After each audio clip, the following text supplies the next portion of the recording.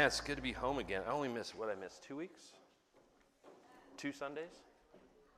2 Sundays, right, I think? 2 Sundays I missed? No, 1 Sunday. 2 Sundays? 1 Sunday. I missed 1 Sunday this time. Right? Last Sunday. Right, Big A? I was there the Sunday before. Yeah, dude. Cutting them down, baby. 1 Sunday. Who taught last week? Miss Liz taught? I know it's good. Here's the cool part about this body of believers, and one thing that you guys have heard me talk about is, I've said this before, I'll just continue to say it. Like, I don't know if we really know what we're doing. Like, I honestly don't know if we as a body of believers know how to do church right, honestly, in a corporate whole across the world. I really don't know if we do it right, because we're so used to just taking models and plans that we see, and then we try to fit what's for our region, and then we add to it, and then we put timers up, and then you got a half hour of worship and 40 minutes or 45 minutes of teaching, and then you always have a prayer. I don't know if we're doing it right. I mean, here's what, honestly, I spend time with the Lord and going like, I don't know, Lord. Like, what's the model? We look at what the Jews do, where our roots really are with synagogue, and even that's confusing at times, because if you look at the scrolls and how they unroll the scrolls, and Judaism fascinates me because I think that every Christian, or a person that is a follower of Jesus, not a Christian. Christian is just a term, and you've heard me say this before too, that I don't identify as a Christian, I identify as a follower of Jesus. Christianity is a term that, this is what bothers me, is in our world today, another thing that gets me a little bit is in our world today, the community, the church, so to speak, this Christian community rants and raves against all these other organizations. They talk about how everything is infiltrating the culture of the church and blah, blah, blah. Yet they themselves identify themselves from a derogatory term given from the outside, and now we've adopted to be our own. Yeah, it's just crazy to me. If you understand history, you just go, Christian. The term Christian is not a positive term. It was given at Antioch to describe all these little people that thought they were Christians. And it was a derogatory, worldly term thrown onto followers of Jesus. Now, here's how it's crazy about it. We adopted it because we thought it was cool. Let's find something in the Bible. Up to that point, these people were known as people of the way. Jesus said, I am the way. He didn't say, I am a Christian. He said, I am the way, the truth, and the life. No one comes to me, right, except through the Father. So I look at that and I go, okay, so going back to that other point, we'll go down a deep rabbit hole, man. We will go down and I will start ranting. But we go, that our fingers are all over manipulating the ministry, then it's just a movement of man, right? So that's right. I got people writing me right now. I'm going to turn this down. I got good friends. Okay, I do have good friends. I don't know why they like me. I was told by my husband that I'm supposed to heckle you. I'm going to heckle you today. Okay, so people, they're funny. So, hey, shout out to those in other states. Texas, got some people from New York that are watching, stuff like that. Okay, dorks. Montana, get to say Montana. Got people from Montana, they're online. Carolina, South Carolina, California, where else? Utah, Nevada, New Jersey. That's right, New Jersey. We are international right here. And we have no idea what we're doing. Okay? So going back to that, let me go back to that and finish this while I let all these people just leave me alone. Okay. They're heckling me. They heckle me, man. So anyhow, here's what's so cool about this church. Here's what I like about it.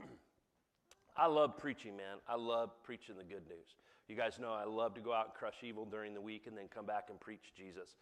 But I also love the fact that I don't have to worry about, I trust if I'm not here, who as a kavod board and who decides who's going to teach.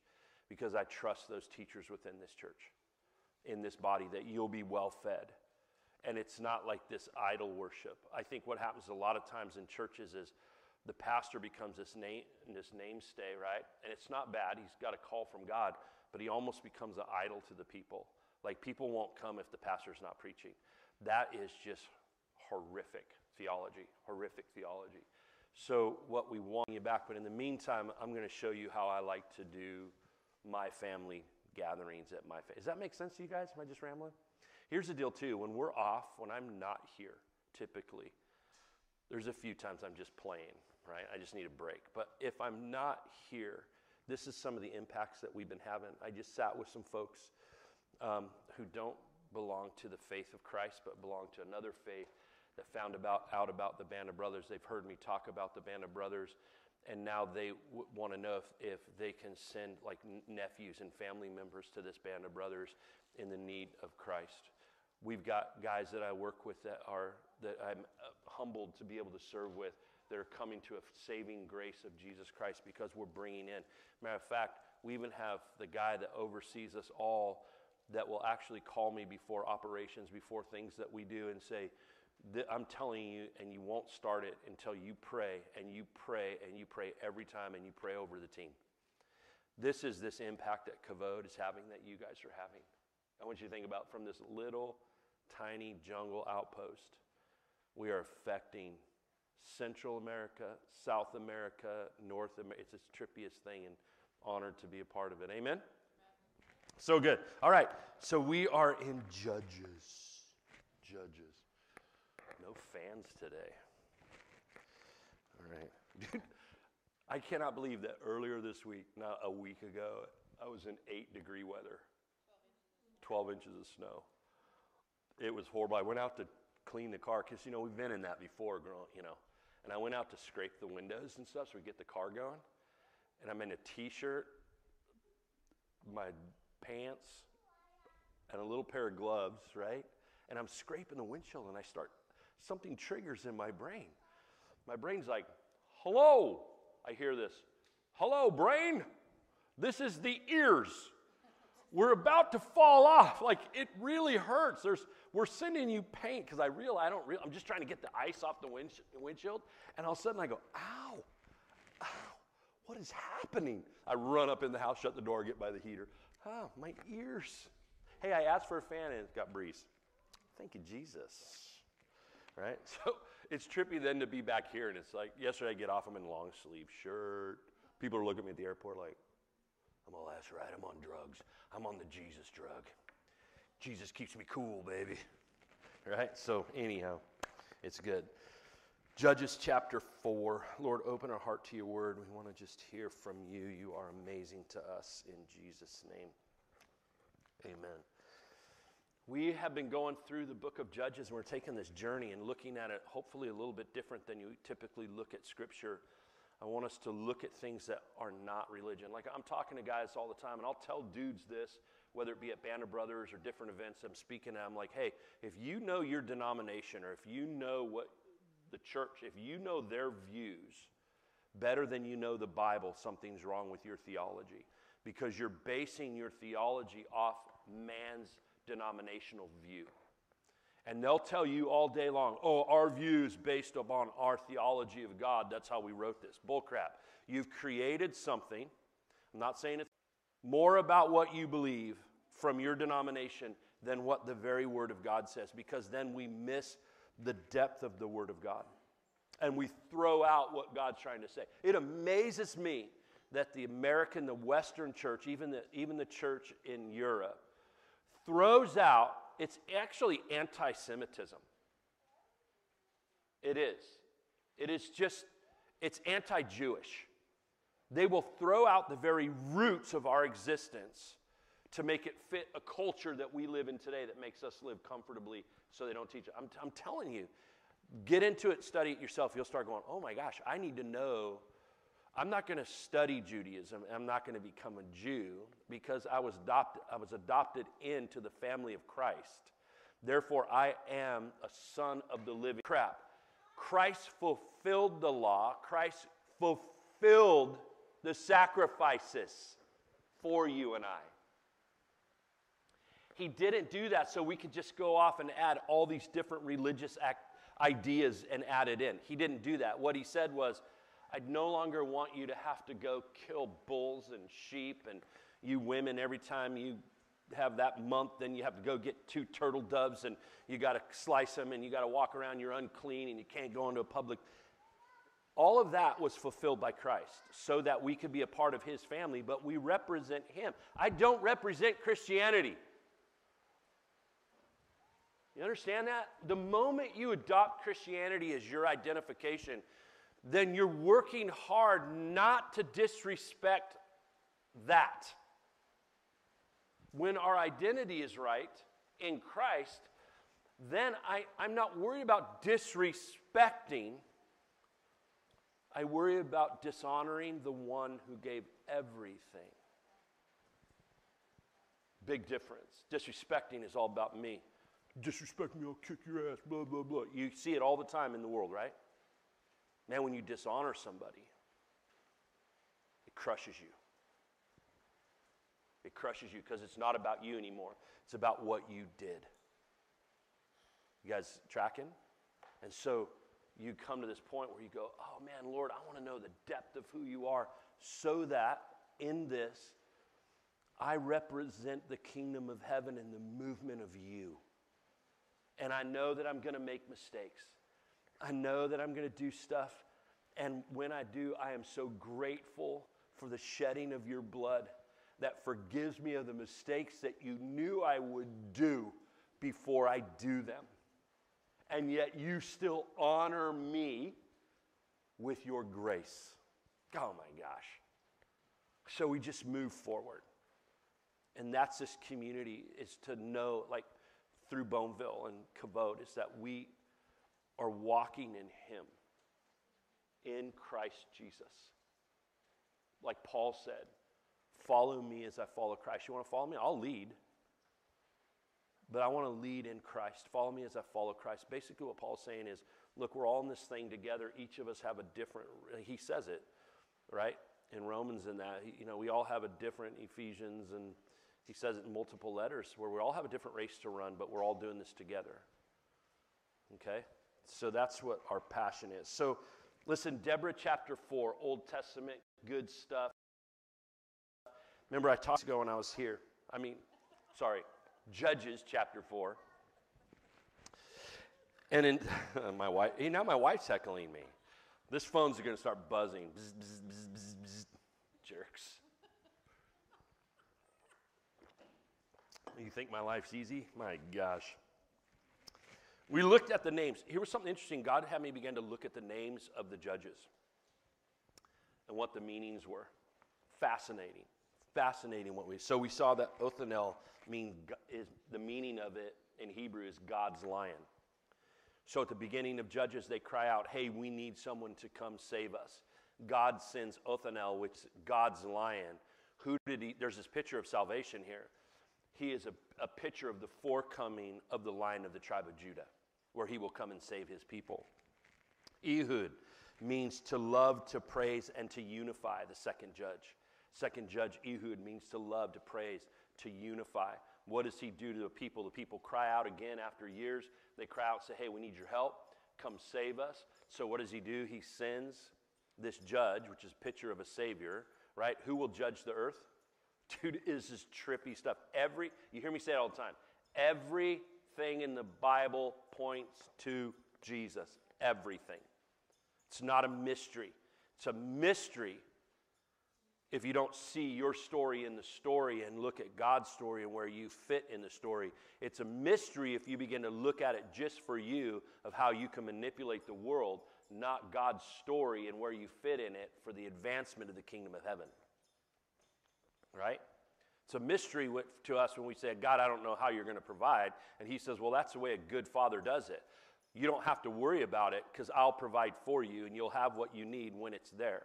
You'll always have. It's never just enough. He doesn't want us to have just enough. He wants us to have overflowing. We're the ones that he gives us, and then we say, oh, it's just enough, because we're comparing ourselves to some other jackasses in the world, and so we compare our just enough as not enough. But if you stop and quit comparing yourself to other people, and you look at what God's giving you, you realize that you have more than enough for the situation that you're in. That's a fact. Oh, man, got one phone. It's a year old and the new titanium came out. Oh, if I only had that. My family will teach me with this. I got this pair of shoes coming. I've been wanting this pair of shoes for a while. I was pissed that they didn't show up on time. They're crafted in Maine with, listen to this, they're crafted in Maine. American made, all American made material. Veteran owned company, right? Everything. They're made with Lakota buffalo skin. Made to my foot. They're my shoe. I've been wanting this boot for a while. I've been wanting it for a long time. It doesn't show up when I'm in the States like they said it would. So I'm grouchy. I called their company bad names. And then I looked down in my suitcase and I brought another pair of boots that I gave away to replace the boots I have. And I'm thinking, that was an error, because now I'm walking around in snow with no boots, okay? But I'm looking in my suitcase and I go, the Lord reminds me that, hey, you got this pair of sandals, you got a pair of sneakers in there, you got a pair of your slides in there, you knucklehead, chucklehead, you have a pair of Sorels downstairs in Utah that you're going to take with you to Montana that will keep your foot warmer than those stupid boots that you're worried about having. You have more than enough. As a matter of fact, you have an abundance. And my first thought was, how many people I know that don't even have a pair of shoes? That's the Lord that we serve. That's the Lord. And I'm not saying that we do this thing, because you can't outgive God, but you also can't manipulate God. But the moment I start comparing myself to the world, oh, it didn't come on time. If I ran that company, I had multiple conversations while I was driving with the CEO of this company. Right? You know what I'm saying? In my head, you guys have all had those conversations? Come on, don't lie to me. If I was talking to him, this is what I'm talking to you about right now. You know, this is an inefficient way to run your company. What a jackass I am at times. A jackass? Is that bad? Okay. Is that a bad word? It's a donkey. It's a donkey. Man, you guys are religious. All right, we're going to reverse course here and get back. We're going to break off religion here in just a minute. All right? I did not know that a farm animal is a bad word.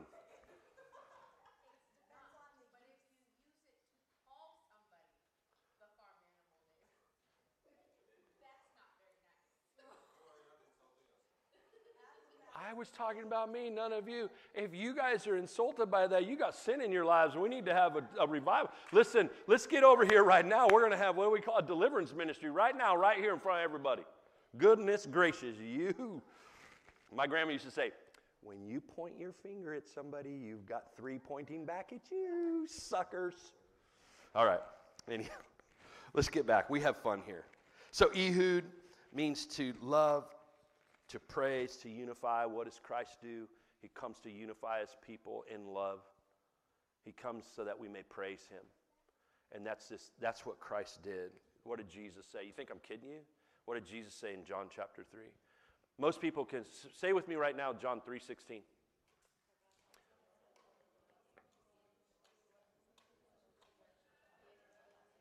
What's 17?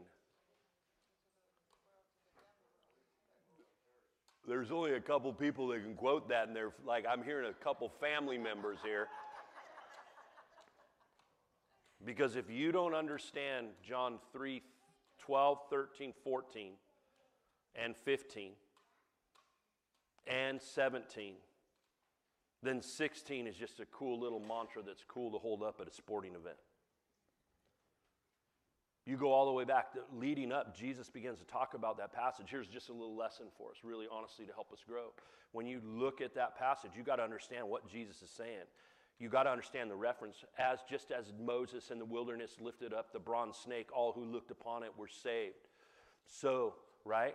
God so loved the world that whosoever believeth in him shall not perish, but have everlasting life.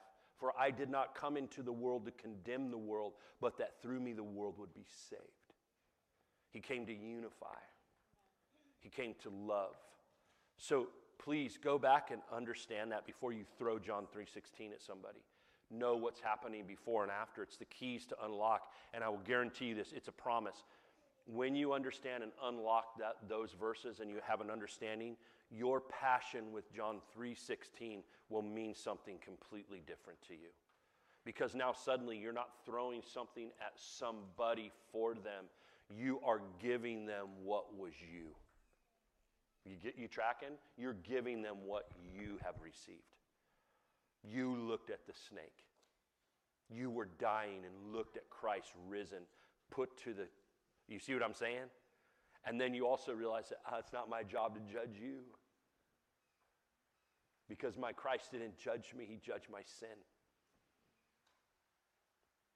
And now I'm giving you him to draw you to him. It's a beautiful picture, so awesome. Then we looked at Shamgar. Shamgar's this brief little guy right here, and his word means sword. Sword, sharper than any two-edged sword. What does he do? He comes in, the Philistines roll into town. It doesn't say much really. It doesn't say much except for this, that Shamgar, a bunch of Philistines roll in. He gets a sharp, pointy oaks, friggin' spear. And it says it right there, and he killed 600 dudes single-handedly with the sharp, pointy stick. Why? Because they were bringing evil into the land. And we talked about that.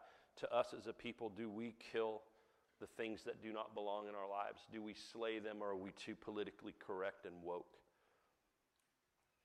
We talked about that God throughout Scripture tries to tell us over and over through the judges, then we move into David's life, we continue to move on. God never told you and I, ever, one time, to tame the lion and the bear. He told us to kill it. He told us to kill it. He showed that as a young man, he taught David how to kill the lion and kill the bear. So that when the giant shows up in your life, you know how to fight the giant and kill it. Most people have giants right now. It's not even the devil. It's just the giants of life, but you don't know how to kill it because you've tamed the lion and the bear. Because it's not political. You got these weak pastors. They won't teach you to be mean. Sometimes you got to be mean. Sometimes you got to look at evil and go, you're not welcome here. Because sometimes evil will present itself in the form of a man or a woman. And you got to look at him and go, you do not belong here. I will not be friends with you.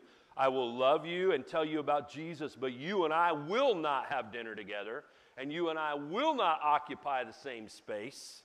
You need to go away, fool. Oh, that's mean. A pastor can't say that. Yes, I do. They're coming in this place. But we've been taught what? Let's just let him in. I don't know why my wife's having an affair with him. Because you're weak. That's right. As a husband, you're weak. And you let a scoundrel in your home. Don't cry to me. You want her back? You go fight. And I ain't helping you. That's me. No, it's not. The only person that can help you at this point is Jesus. You better hold on to him and fight for your marriage. Freaking make me. You want me to win your wife back for you, you coward? Your cowardly actions are why your wife's not with you anymore. You see what I'm saying?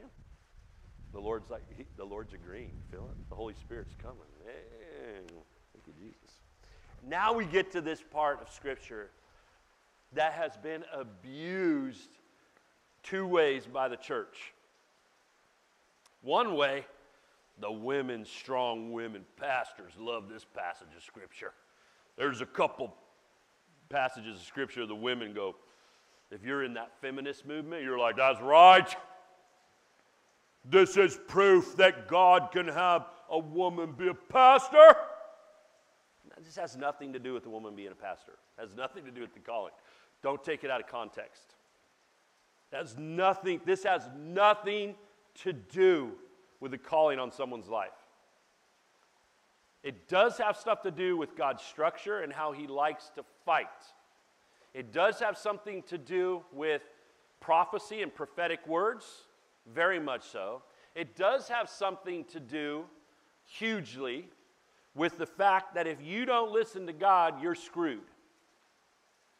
Right? And it has everything to do with the fact that God and God alone is the leader, not you and I. That's what this passage of Judges is. Deborah. All right? Actually, the word is pronounced like Deborah. Deborah, almost like kabod. Deborah. You know what it means? You know what the word Deborah means? Bee. Little old bee. That's what the word means. Just a bee. Bzzz. I bet you sometimes Dave feels like there's a little bee. Zzz. You can't eat that, Dave. Zzz. Dave, you need to go exercise. Zzz. Listen, we need to understand this. There are two great women mentioned in the Torah, and one of them in the Hebrew Bible. The first one that's mentioned is the nursemaid of Rebekah. Now, this will make sense to you in just a moment. So the first little bee is a nursemaid to the matriarch, Rebekah. Now, the Jews, Rebekah is a matriarch. She's very important in Jewish history, okay? The second, though, right? The second is who we were talking about here. This is Deborah. And this is important in Jewish society and religion. The Midrash says that the Jewish people and the Torah are compared to bees in several ways. This is interesting. So now we're kind of bringing in some stuff that we don't have to do, like Midrash and all that stuff, but we do have to understand the Torah is the same Bible that we're reading, okay? It's the same Bible. It just stops at where the New Testament comes in. So don't get all goofy on me and go, he's introducing new doctrine. No, I'm introducing doctrine you've never heard about because we've erred as pastors, okay, and not saying it. So we're trying to correct it, okay? So this is what's happening. The first one is this. Listen to this, we look at as a bee, this name Deborah. It's going to make sense when we read the story. Just as bees swarm behind a leader, so too are the Jews, led by the sages and the prophets who teach and guide them. Bees will swarm behind a leader. It's so interesting that Deborah is she's not a queen, but she's a prophet. And the people will swarm behind her in this moment, okay? Now, here's the deal. I've read this, I've read it in different versions, and all the stuff I taught, I don't know if I necessarily agree with it anymore. Not that it's wrong, there's a new doctrine. I think we didn't understand it because we were looking at it we tried to compare it between man and woman. We tried to create a division in it, not understanding what God's doing in it. And you'll understand in just a moment, okay? The second is just as the sting of the bee is bitterly painful, yet its honey is sweet, so does the Torah bring bitterness for those who do not follow her ways. But, listen to this, it is a sweet life to those who do. Taste and see. What does the rabbi dip his finger in? Honey. And he dips it, and each student, they get to dip their finger and taste how good the sweetness of it is. Now, I also believe that too much of that religion, if we eat, the Bible will talk about too much sweets and stuff like that, will sour our stomachs. I think if we take God's word, you can never have too much of the goodness of God. But if you take the goodness of God and turn it into your own religion, it's bitter to you. That's why all the laws are so hard to keep. Interesting, my perspective, that's a Johnism. We can talk about that if you disagree. I just look at it and go, there's no place for religion. Third is this, the nature of a bee is to collect pollen and nectar for others, so to the Jews toil accumulating Torah, the word of God, and the mitzvahs, things that they do from it, not for their own benefit, but to give pleasure to Yahweh, or Papa in the New Testament, right, in heaven. So this bee, they go out and they collect pollen. The pollen is to create honey for the community. And so our lives reflect this. But here's what's interesting in it. So we need to get this before we go in and look at what she did. These are the mysteries that God reveals if we'll just spend the time. Okay? The Maharaja says this, that Devora is also a lowly insect and serves as a reminder to its bearer, or for us, the namesake, if you're named Deborah, or to you and I, to always remain humble. Such an interesting thing here, and we're going to see it in her life, Deborah here, in this short story, not her life, but her story in the story where your story is. Think about that for a second. This little bee is just a humble, like everyone's afraid of bees. If you're allergic to bees, you're like, ah, and you run away. I'm not afraid of a single bee. Single bee, I'm like, I will smash you right now. Sucker. You can come approach me with all that you got. You can be mean. I got thumbs, sucker. God created me with thumbs, man. If we got thumbs, if you and I got thumbs, we're dominant over everything in the world. Now, does that mean we're supposed to? Like I saw this sign a second time, I want to get it for here. It says, that which does not kill you makes you strong, except for grizzly bears. Grizzly bears will kill you, right? So, grizzly bears, but we can still beat a grizzly bear. We've developed ways to beat a grizzly bear. Why? Because God created this way. But watch this. A swarm of bees, I'm terrified of. Right? A swarm I'm terrified of. But a single bee, you better stay humble, little bee. Because even if you sting me, I will smash you and kill you. I won't let you die slowly. I will smash you and let you know the judgment of John has fallen upon you. Right? Go back to your maker, little bee. Watch this. You ready? You ready for this wild ride? Because now it's going to get interesting. The people of Israel kept right on doing evil in God's sight. With Ehud dead, God sold them off to Jabin, king of Canaan, and ruled with Hazar. Sisera, who lived in Harosheth Hagoyim, was the commander of his army. The people of Israel cried out to God because he had cruelly oppressed them with his 900 iron chariots for 20 years. These people were under rule. God's people were under the rule of a tyrant for 20 years. It doesn't tell us what really in Scripture. We could look historically, but it was tyrannical.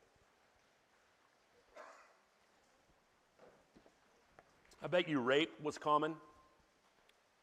Slavery, stealing your kids was common. All your hard work, you could have a nice crop, and you show up the next day, there's a bunch of soldiers filling up their carts with your crop. I bet you that was common for 20 years. Taxing you 80% of your income, common.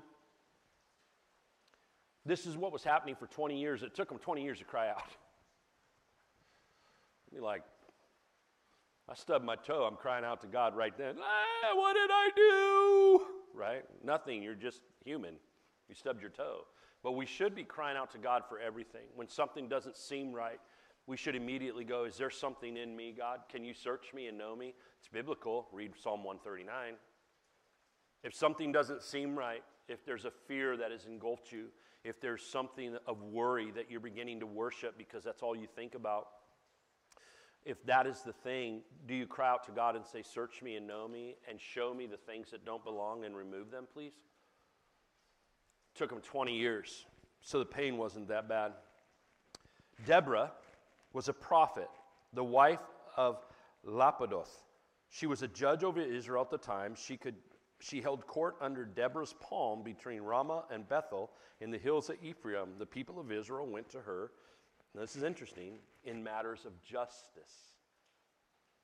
Doesn't say they just went there just to get counsel. So Deborah held this position that God gave her, and she was wise and was a prophet in the area of justice. So if somebody had stolen someone's land, encroached, they would go to Deborah, and she would judge over that. Yeah, you encroached, or no, you weren't using that land, and you were too lazy, and that land could feed 100 people, and you're so lazy that you're not even helping the community, so I'm giving that land to them. But, I could hear this in my head. This is my world, right? I can hear the conversation. But Deborah then saying to the landowner she gave it to, if you get greedy with this, I'm giving it back to him. I will let your toil and your hard work become his blessing. So don't get lazy and make sure all this food goes to everyone else, not your kingdom. So you don't get to have profit from this 100 acres. So totally counterculture of this whole my land right thing right now. That thing's all about greed. The thing that bothers me the most is not giving people land. The thing that bothers me the most is they're not reading the Bible, and people are agreeing with them that call themselves followers of God. They're not followers of God. They don't have any understanding of the Bible. They don't have any understanding of God's heart. Those small group of people are greedy suckers. All they care about is what they're going to get for themselves and the legacy that they're going to try to set for themselves because they want to have schools named after them. But I will guarantee you, just like what it says in Proverbs and what it says in Ecclesiastes, that no one's going to remember your name 50 years from now. You guys understand that? Like, I have this personal passion that I want my kids' to know who Grandpa Gotts was. I want them to know. It's a legacy I want to leave. But it's because we loved God and we stood for justice. The reality is, if my kids don't raise their kids right, their kids will lose who we were. Now, my prayer is that they will do. And that will carry on a strong tradition. But also, it won't hurt my feelings. Because the Bible says they're probably not going to remember who I am. But I could give a rat's rear end. You know why? Because I'm going to be in heaven with my Savior, where all is good and right and just and no more tears and tacos for days. I don't have to go on like keto diet and get me going. Here's what's cool too about this passage right here. Her office is under a palm tree. All the simplicity. How we have become so sophisticated in such a way that we've lost the brutal simplicity where honesty comes from. Now think about what I just said. Look at the laws that we have in our world today. They're so sophisticated that there's no longer honesty in law because there's a loophole for good and bad. It's horrific. We need to get back to the place where we're practicing these things under a palm tree. Transparent with God. The truth is, the right is right. What's right is right, and what's wrong is wrong. Now we can justify wrong. It's fresh. I'll go off on that too, guys. Right? She sent for Barak. Now this is where the story gets really cool. Ladies, listen to this. It gets really rad. Oh, you KSSMers, here you go. Here's where it starts to get really good. Lisa's like, oh, preach it now. All you guys at home, listen up. She sent for Barak, son of Abinoam, from Kadesh in Naphtali, and said to him, it has become clear that God, now she's a prophetess, she said, it has become clear that God, the God of Israel, right? So she's making, this is clear here. This is the God of Israel speaking. Not of Baal, not of any of this. I'm a spokesman for God. She is bold in her faith. She is bold. And she says this, commands you. This is what she says to this guy.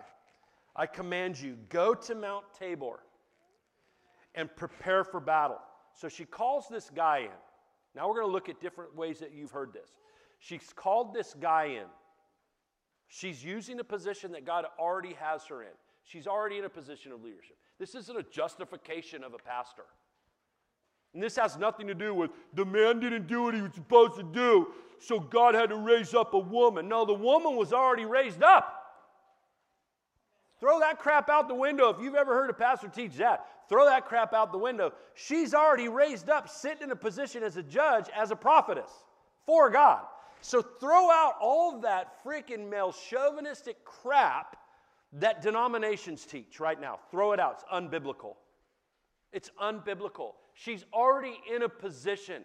Don't try to justify your position as a man pastor because you feel threatened by women in your church by a passage like this. It's dumb. And you're a fool for teaching that way. Okay? She's raised up and in a high position with God.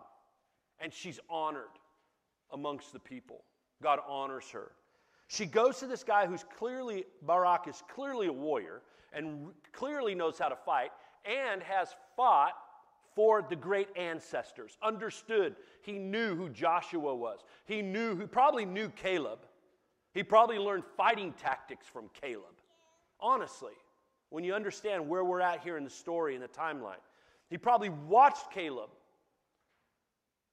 Caleb is one of those dudes, man, I'll get 80 years old. I'll take the hill country where the giants are.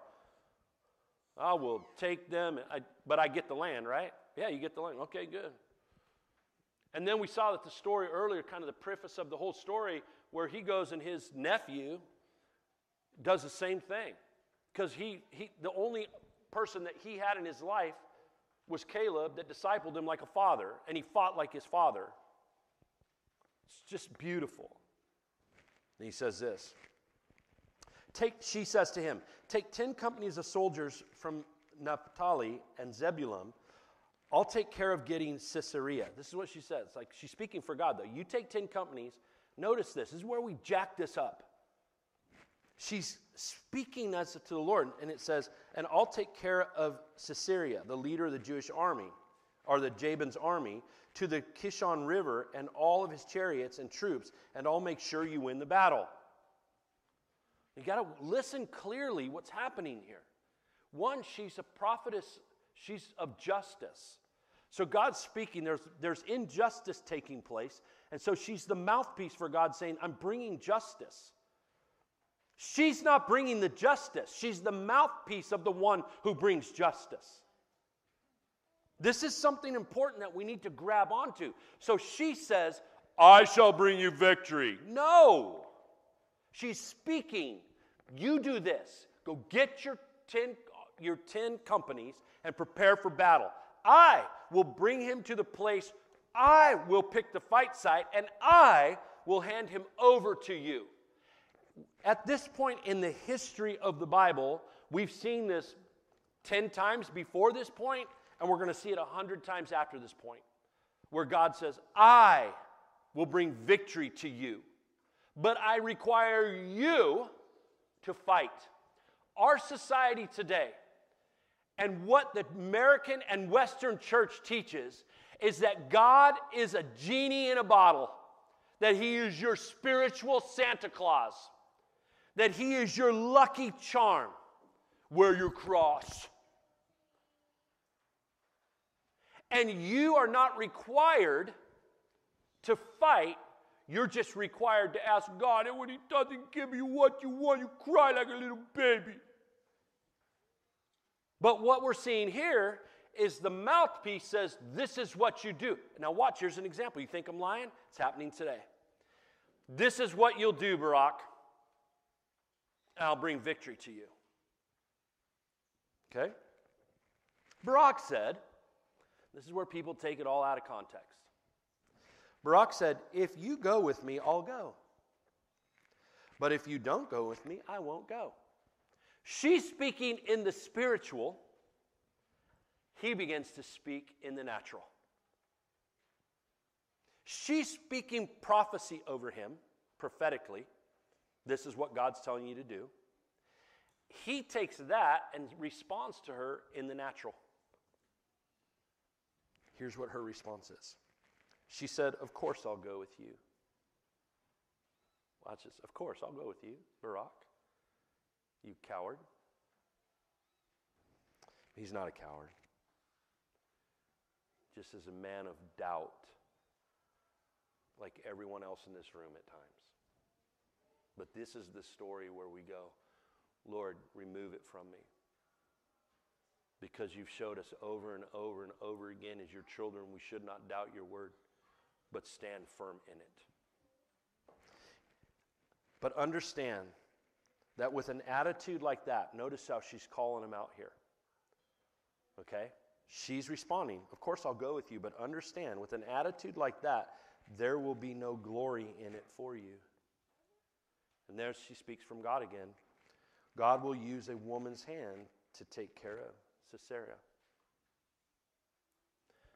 You see, I wonder if God wanted to take Barak and move him into position of a general where he may be the next judge. Honestly.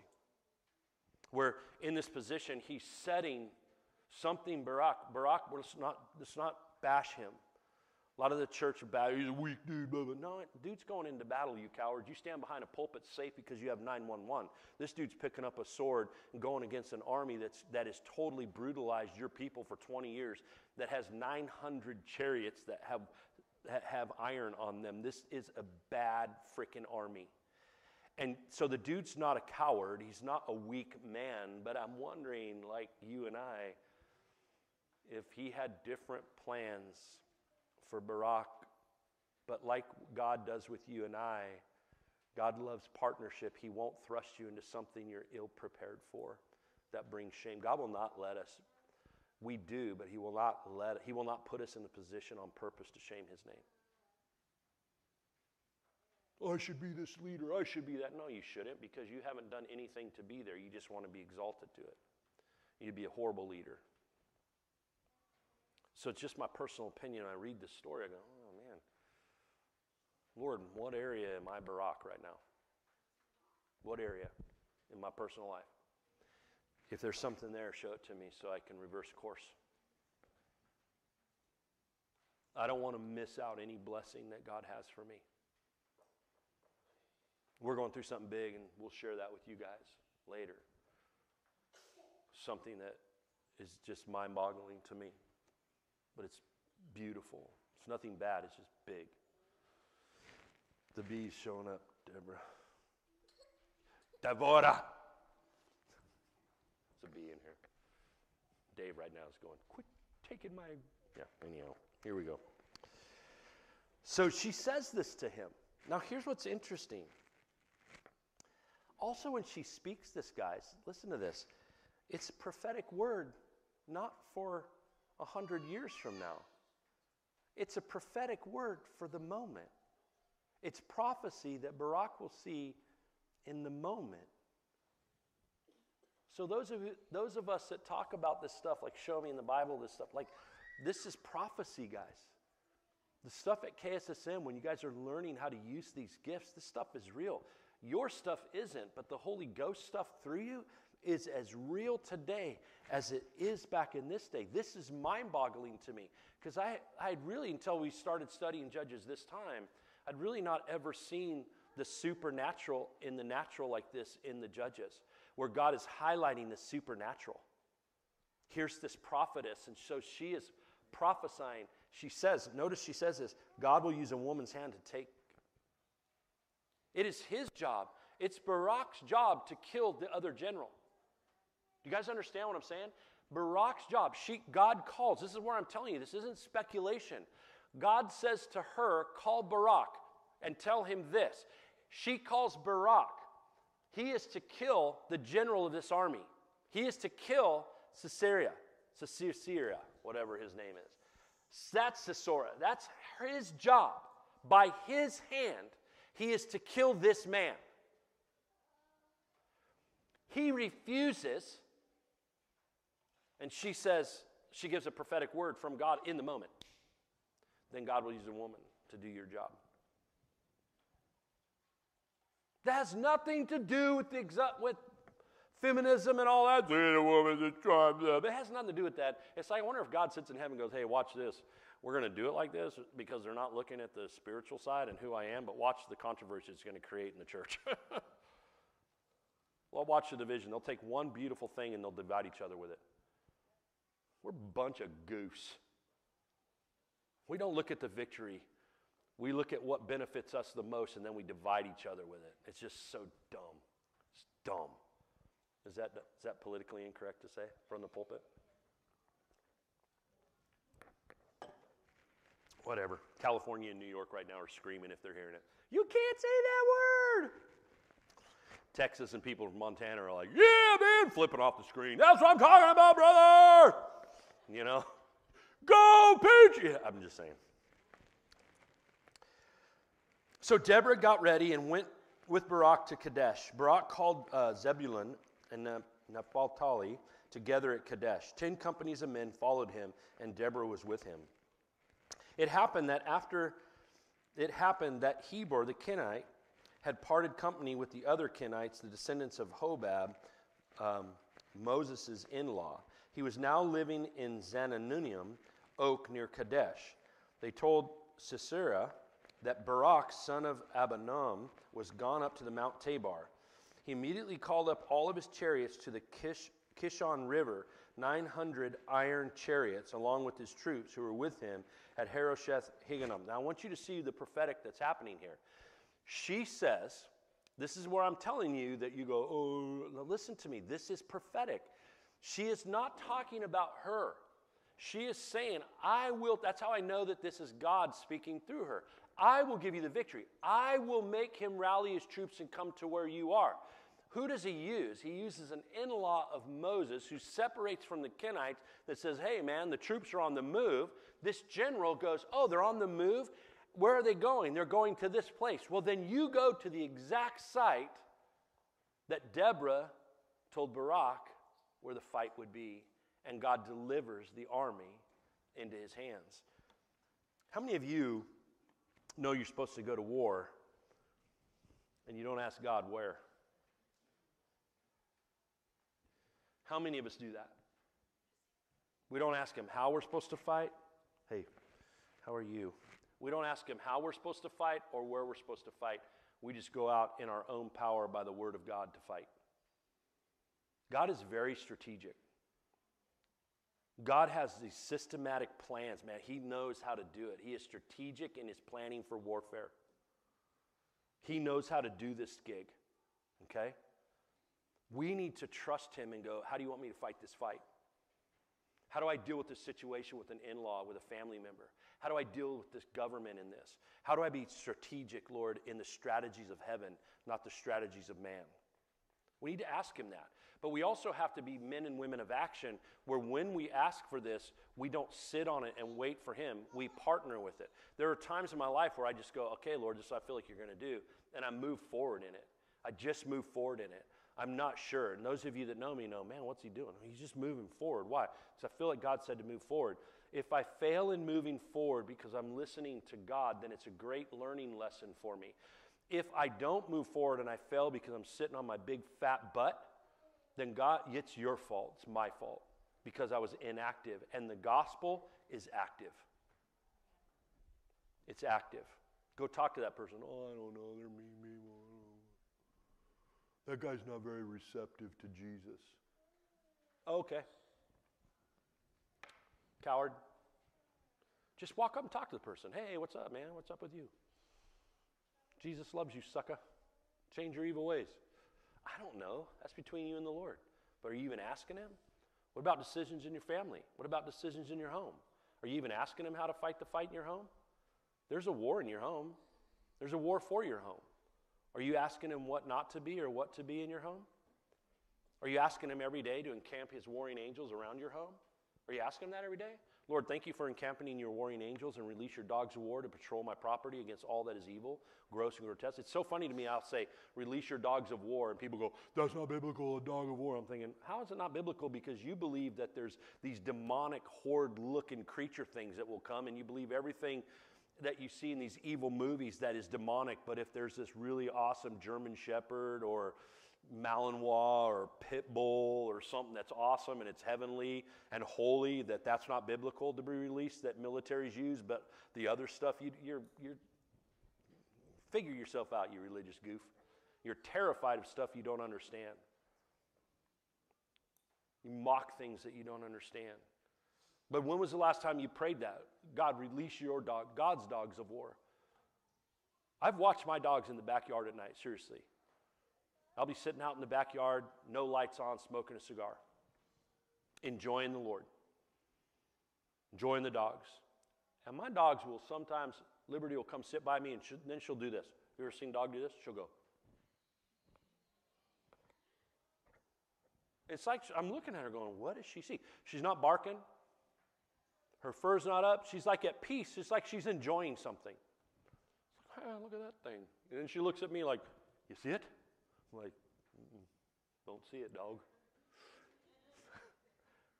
Then there's other times where she's sitting there and all of a sudden, for no reason, the fur By the way, if you decide to sneak up in the jungle to me when I'm sitting in the backyard smoking a cigar, know this, I don't sit in my backyard without a loaded weapon. I just want you to know. Okay? So, just so you know. Just warning. But there's other times we're sitting there and all of a sudden she'll sit right up, the fur will rise up, Ranger's fur will rise up, and they will just dart towards the fence line, growling and barking. And I'm like, what in the world? And there's nothing there. You know why? I believe that they can see what we cannot see in the supernatural. And they know when there's evil around, and they know when there's good. And I believe that when they're all like playing ball and there's nothing to worry about, I believe that God's army is just with me in that backyard and letting me talk to God, smoking my cigar, just in conversation. And then when I see them dart, they just will dart in some direction towards something. I'll go, thank you, Jesus. Thank you, because something tried to breach the perimeter of your army. Your army. And in the physical is a constant reminder of the spiritual that you have got me. So when was the last time, going with that you asked God to do that for you? In your own home, in your travels, whatever it may be. God, surround us with your angels. Surround us with them. Lord, show me. I want to know you. Lord, let me read your word. Let me ask you this. When was the last time you really read the Bible? Really read it? Not to just complete pages, but to really read it and go, where am I at in this story? Lord, make this story alive to me. Like when I hear this, I can hear the clash of swords. I can hear these, like what I was saying earlier, I can hear conversations taking place. I don't come up here and say, thus saith the Lord with this stuff, but I can hear it. It comes, Lord, make your word real to me. I want to see me in the story. I want to see the stuff that's happening in this story because it's affecting me in my life today. This isn't something that's cute. These are real people that are affected by the same things back then that I'm affected with today. So I'm hearing the gossip. I'm hearing the stuff in the stories, but I'm also hearing the praise. Read it that way. Read it that way and immerse yourself in it. It takes you a while to get through the Bible that way. But boy, is it a passionate journey. You become so close in it with God. Watch this. Deborah said to Barak, charge. She's a mouthpiece of God. So here again, be very careful when you start going, look, he's a weak man. No. He understands who the leader is here. His failure is he didn't believe the prophecy. And he mocked the prophecy. You got to understand? Deborah's not picking up a sword here. Deborah's not in the fight here. That they want you to seem to believe that she's in. It's a figment. It's to justify a point they want you to buy into one way or the other. She's the mouthpiece. She's the moment, man. She's the person that's waiting. She's watching. She's in this. I can see Deborah in a conversation with God. You probably see her in prayers. Like she's probably like, she's probably in tongues, just waiting. She's probably just moving, acutely aware of everything that's happening around her and who's around her, but acutely aware of the conversation that she's having with Yahweh.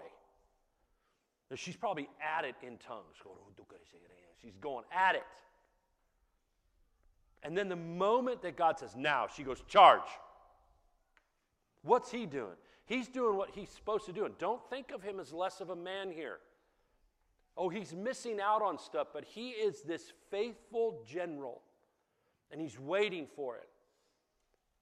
But because of his lack of belief, he will not be exalted to the position that God wants him to be in. Because he chose, not God. Charge. Boosh! He charges. Barak charged down the slopes of Mount Tabor, his 10 companies following him. God routed. Doesn't say that he did. What did she prophesy? I will win. Just go do. How many of us don't go do, and so you don't see victory? God doesn't listen to me, he doesn't love me, he doesn't hear my cry. No, he does. You don't hear him and hear his cry. Hey, you need to go sit down. Right? Watch this. We got to get through this. Whose kids are those? So listen, God routed him. All those chariots, all those troops before Barak. You see what I'm saying? Before Barak. He routed them. He's just in this charge. Man, I'd like to see that. Man, it's like, what in the world is happening here? Craziness. Now watch this. Sisera jumped out of his chariot and ran. Dude, something supernatural is happening to the chariots. We're not quite sure what it is, but something supernatural is. It's like these things are like Tesla's gone wrong. You know what I'm saying? It's like those Ubers that you see, those all-electric Ubers that don't have a driver in New York and San Francisco, that people are getting in them, and then the car just drives where it wants to drive to, and it locks them in. They can't get out of the car. This dude's like, get out of the car! Get out of the chariot! Who knows? I'm telling you, it's something cool. I would love to see this. It's like, what is, my horse is dead, but the chariot's still going. What is happening? I don't know. But it says that this cat jumps out of the chariot. Now watch this. And he says this. Barak chased the chariots and the troops all the way to Harosheth Hagganaim. Sisera's entire fighting force was killed. Not one man was left. God destroyed everyone, and his army, they destroyed everyone. But watch this. Meanwhile, Sisera, running for his life, headed for the tent of Jael, wife of Heber the Kenite. Who else, right? So you see this is Kenites, right? Jabin, king of Hazar, and Heber the Kenite were on good terms with one another.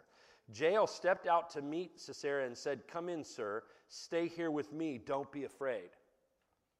Listen, I run into a single woman's house, and she says, don't be afraid. That's your indicator to run the heck back out. Because death is coming to you, pal.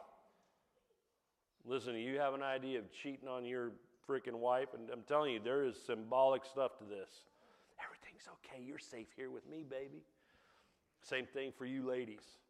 Think about stepping out on your man, and you hear another man say, you're safe here, baby. It's all good. Nothing to get you here. Death is on your doorstep. Right? So he went with her into her tent. She covered him with a blanket. He said to her, please, a little water, I'm thirsty. She opened a bottle of milk, gave him a drink, and then covered him up again. He then said, there's so much symbolic stuff here spiritually we could just spend. I mean, there's craziness in here. I'll let you guys do it. It is crazy. He then said, stand at the tent flap. If anyone comes by and asks you, is there anyone here? Tell him, no, not a soul, she said. Now listen to this. This dude's a king. He's a king. Steps into a woman's house and tells the woman to protect him. What a freaking coward. Now I want you to see something here. For 20 years, this dude crushed an entire nation of people. And the whole time, he was a coward. In the end of days, God says, you have to see the importance in these stories. In the end of days, the Bible says that we will look upon Satan and say, that is what caused all the pain on us here. If you think I'm crazy that these are foreshadowing pictures of the salvation of God and what is to come, this should give you all courage that you need. Here's one man that went into a woman's tent. Cover me with a blanket. Here's some milk, little baby boy. This is the guy who everyone was afraid of. He's a coward hiding under a blanket. The boogeyman's coming. And Barak's the boogeyman. Barak is the boogeyman. Watch this. Then while he was fast asleep from exhaustion, dude falls asleep, dude. She gives him milk. I asked for water, woman. So next time if you do step out, she says milk, that's your second indicator. Run like a bugger. Right? I asked for water, woman. She's a disobedient woman. I asked for water, you give me milk? Okay. Just kidding. Some of the ladies are like, what did he just say? From asleep, she took a tent peg and hammer. This chick is a stud, dude. She has figured out what evil is, and even though her husband and him were buddies, she was like, makes me wonder if this dude did something to her and she didn't like. Seriously. Because women do things differently. I would have grabbed a spear and rammed him through multiple times, or a K-bar knife. I would have jumped on top of him and just went, hey, pal, kink, kink, kink, kink, kink. She does something completely different. She grabs a hammer, a tent peg. She tiptoes over to him. He thinks she's watching the door. And she drove the tent peg through his temple all the way into the ground. The Bible is very explicit. He convulsed and died. Like I want you to understand, she just didn't hammer the thing through his skull. She hammered that. Those tent pegs are long, dude. They weren't these little tent pegs. They're long. She drove that sucking thing into the ground as far as it could go with him on it. He did not die immediately. But he couldn't get unpinned, and he was acutely aware of who killed him.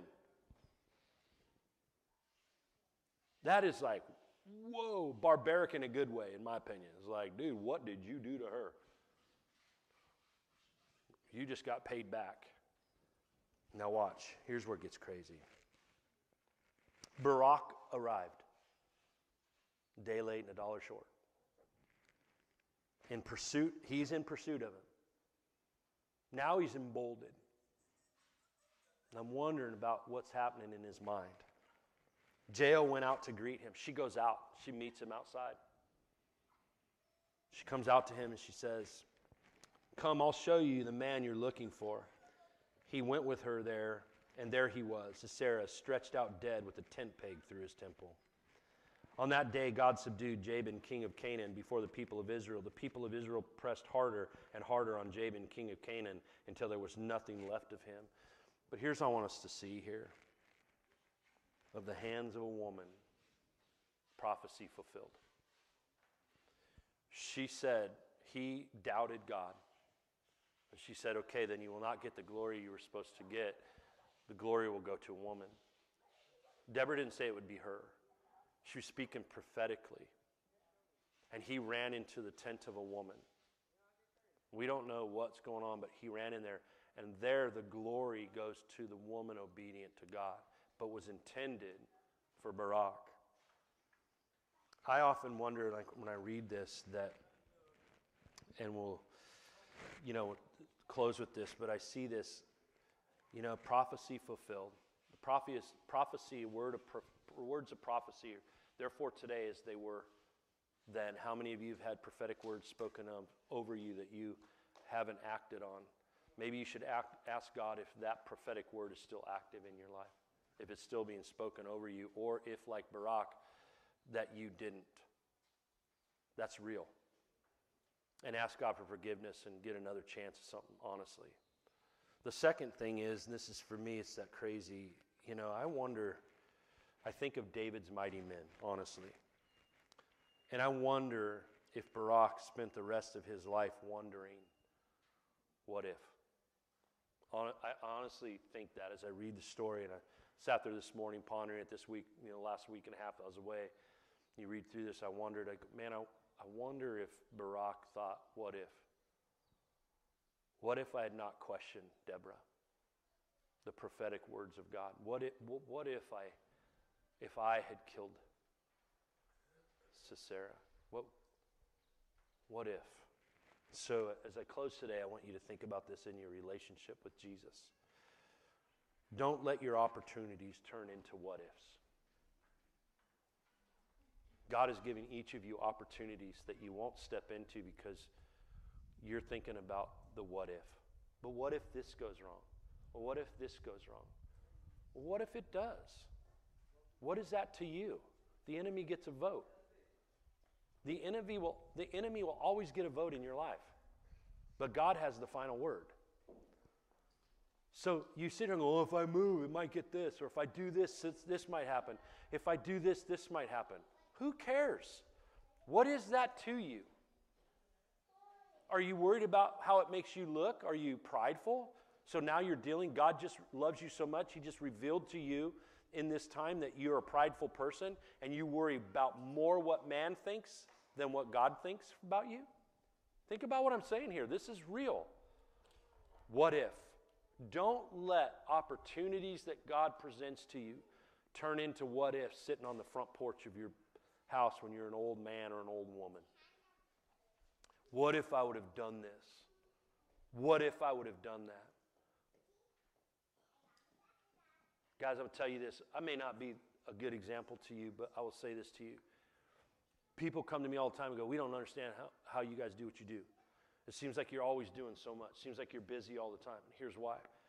I mean, this morning, and I have to get reprimanded too. I mean, this morning, Lisa looks at me and goes, you know, it's okay to take a few days to relax.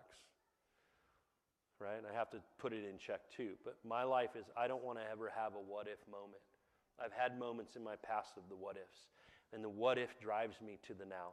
It drives me to the moment where my grandkids, people I love, you guys, what you see is an example of somebody who doesn't have what ifs. What if I would have shared with that person? What if I would have went to that country? What if I would have went in to stop human trafficking? What if I wouldn't have taken a chance and did Boneville back at Machaca? What if we wouldn't have come? I don't have those what ifs. I just did it and was petrified most of the time.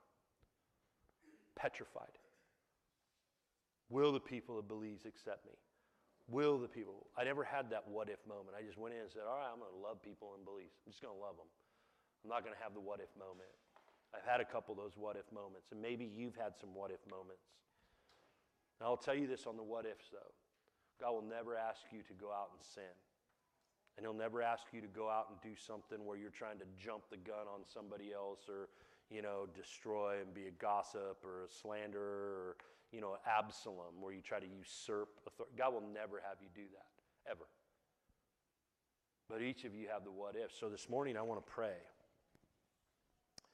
I want to pray with you guys. I want you to pray. I want to take a moment and go, hey, what are the what if moments in your life that are haunting you? And I want you to give those to God. Quit letting that be your identity. The what ifs have to stop. And you got to ask, though, the moment you ask God to take your what if that's been haunting you, you've got to ask him immediately, right? You got to ask him immediately, what is now? What do you want me to do now? Sometimes he'll just say, sit with me. We need to fix up some stuff, and I need you to hear me again, creativity. I need you to hear me so that there's confidence in you when you hear me speak to you. Other times it's immediately to the what if moment is defining you because you need to apologize. You need to ask somebody for forgiveness. You need to do something. I don't know what it is, but I want us to take a moment, just you, and we're going to pray together. But I want you to take a moment just right now. You don't have to close your eyes or anything, but just take a what if moment and say, hey, Lord, what are my what ifs? What's haunting me? If I could do it over, I know I'm forgiven, but if I could do it over, what is that thing that you know what it is, that is renting space? What if I would have done that? Take a moment and just pray. Pray to yourself. Just ask that.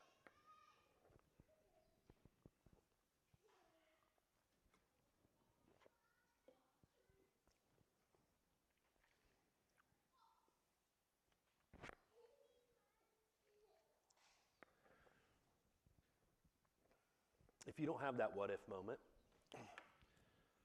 if you are sitting here and you don't have a what if moment, here's what I want you to do. I want you to pray really quick for somebody that you're supposed to stand up and just go lay your hands on their shoulder, and then go put your hand on their shoulder. And don't talk to them, just put your hand on their shoulder and you pray for them. Whatever God has you pray for them. Okay?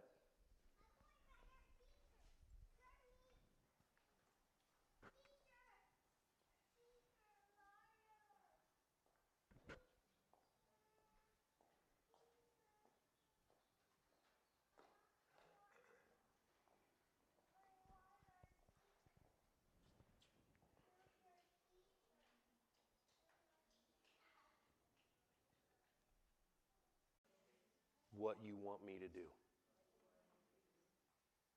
Give me my new opportunity. I love you, Lord. I serve you. And it is good to be called your daughter or your son.